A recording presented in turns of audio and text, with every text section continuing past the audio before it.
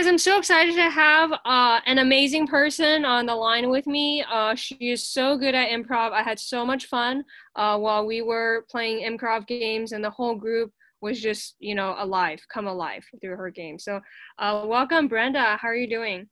I'm doing well today. Thank you for having me. Yeah, so I'm so glad that you're here. So can you tell us, like, what's the funniest thing that's ever happened to you in improv? Okay, well, one of the first things you have to know about me is I am a woman of slightly advanced age.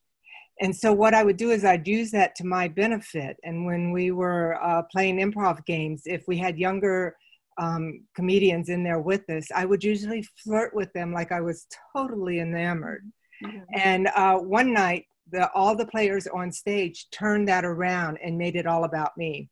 Mhm. So it was these young 20-somethings that were coming onto me like I was the most gorgeous thing in the world. And it ended up being one of the funniest skits we'd ever done.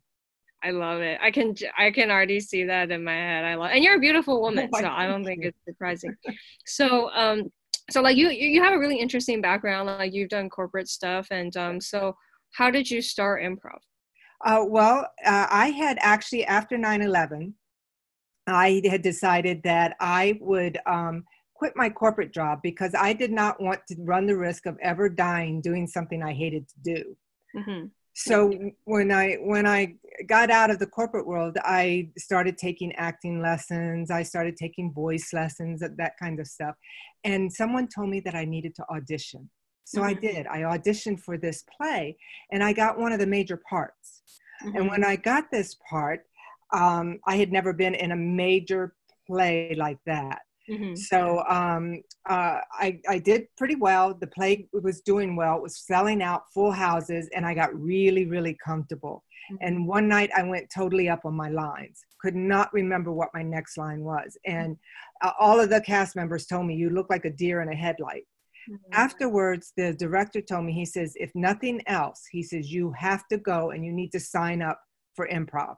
He says, it's not, doesn't mean that you're not going to go up on your lines, but you will never, ever again look like that deer in the headlights. Wow. You'll at least be able to keep going. So Hmm. that's what I did. And then I fell in love with improv. Mm, that's awesome. So like you've done a lot of different performances all across, and like I just want to know, because corporations and improv seem like they don't even belong in the same sentence, but you were able to like do it so well. Yeah. So like what is it like actually doing improv in maybe more formal settings, business settings? Yeah. Well, one of the things, one of the lucky things is me, and when I had my group together, we were called the Corporate Recess Players. Mm. And all of us had been in the corporate world somehow. So we had that experience. We knew what it was like in a corporate environment. We knew that they're about hierarchies and all that. So the first thing was to really understand our audience. Mm-hmm. And so we would first go in and talk to whoever within the audience, excuse me, whoever within the company wanted to have us work with their group, Mm-hmm. understand what they did for that company. Mm-hmm. And then we would use, that's how what we would use when we would come up with our games and our different exercises for them to do um, at the workshops. Mm-hmm. Mm-hmm. Awesome. So, why do you think it's so important to like do improv? Ooh, for so many reasons. Yeah. Mm-hmm. I think that most of us have forgotten how to listen. Mm. We're Sure, so sure. we're so busy putting in our head what we want to say next that Yes. we don't listen to what the person 100%. is talking to us about. Yeah. And if you want to do good improv, you have to be able to listen and stay in the moment. Mm-hmm. It's so true. And how would you describe improv to people who are scared, who are new? Like, because it seems like, because whose line is it anyway? And at least for me, before I did theater, I was like, oh my god, I could never do that. So, what would you say to people who want to do it, but like they're too unsure? What would you say to them? Well, the first thing I would say is take a beginning class. You know, Mm-hmm. if you're just going to just do it just to learn it, take a beginning class. In almost every class, they'll make sure that it's a safe environment. So Mm-hmm. that's the first thing. Find a safe environment where you'll feel comfortable. and then let your filters go. Mm. Get outside of your head and go in there and just take it for what it is. Don't be afraid to make a fool of yourself. Mm. Don't be afraid to be silly, and just learn from it. Mm. I love it. And like, what types of people should do improv, or like what types of people most need improv? Yeah, because Yeah. if you're uptight, you need improv. How would you tell somebody? Because I feel like the most uptight people, they don't even know they're uptight. So They like, don't. what do you think is like a good way to find out if they are? Well, here's the thing. You can encourage people to do it, Yeah. but I have had people tell me, but I don't need improv. I can do what you do. That's easy, to get up there and just pretend, or to they're not understanding. There's the skill Don't of you want to listening. just smack them on the head? Those type Oh, people, they're so horrible. it's like, no, come on up. Mm-hmm. Let's try this. Yeah, I feel like you're right, because if somebody says I don't need improv, those are the people who most need it. That most need it. Yeah. If you think you don't need it, you need it the most. That's Okay. exactly it. And who do you think doesn't need improv? I think everyone needs improv. Everyone. Yeah, that's true. If nothing else, to learn how to play. And let's take a perfect example. When you look at our political environment right now. Yeah. Oh my God. They're having fun though. I mean, Nancy Donald gave me permission to be petty, because I forget they're in their 70s, and they're having so much fun. I mean, maybe not the fun that we think is fun, but I think I'm very entertained by it. I'm entertained, but let me tell you, I want to make sure our country's still around for my grandkids. Oh my God. But they take themselves so seriously. They do. So I think anybody that thinks life is that serious needs to have improv. Yeah, for sure. So what would you do if you ruled the world? What would I do if I ruled the world? Now that's a deep question, and I'm going to give you a deep answer. Yay! I'd work toward the goal of having every human having the freedom to pursue their most basic, as humans, our most basic rights, which I feel are life, liberty, and the pursuit of happiness. Mm-hmm. That's awesome. Amazing. I think so often of our Declaration of Independence, and those words have always stuck with me. Everyone in the world should be able to have at least those 3 basic rights. I love it. Awesome. Best answer, I think, of all the podcasts I've done, really. So what would you do if you could do things over?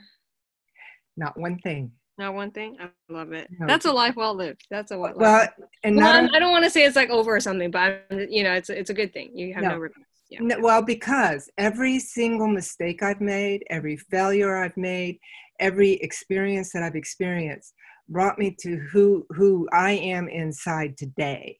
And, today I like myself. So why would I want to change anything that brought me to this point? Yeah, that's so true. So what is your daily routine like? Well, I'm now writing.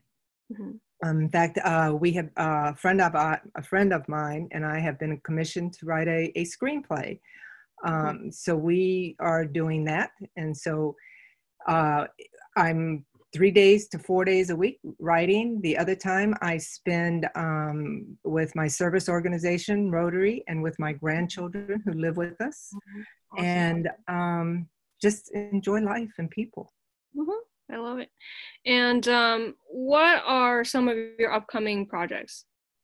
Well, I have the screenplay going right now. That's my major project. And then I'm spending the next several months campaigning. And then after that, right now I'm taking life one day at a time. Hopefully there'll be some more improv coming up soon.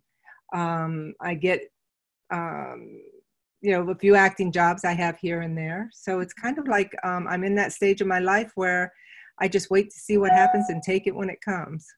Love it. So what surprised you about teaching improv? What are some insights you would share with other people who are thinking of leading groups in general? Well, if you're thinking about leading a group, you want to make sure that you can get along with all these people, that you have Mhm. fun with them, Mhm. because one person can ruin it for everybody. So true. Yes, and So I'm often the person who ruins it for everyone. I know very well. So how do you make sure that everyone feels comfortable as much as possible, I guess? what we did, I'm going to tell you what we did when and little background, corporate recess players played for 8 years, and we got paying gigs during that time. So we were fairly successful, and we left or broke the group apart, when we were still at the height. So, and one of the things that we did is whether we had a gig or not, we practiced weekly together. Mm-hmm.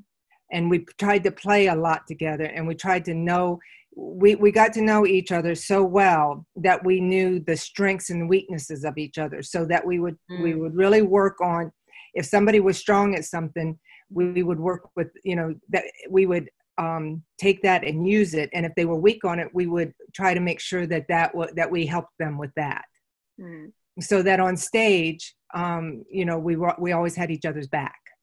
I love it. We didn't have to be, none of us had to be the star.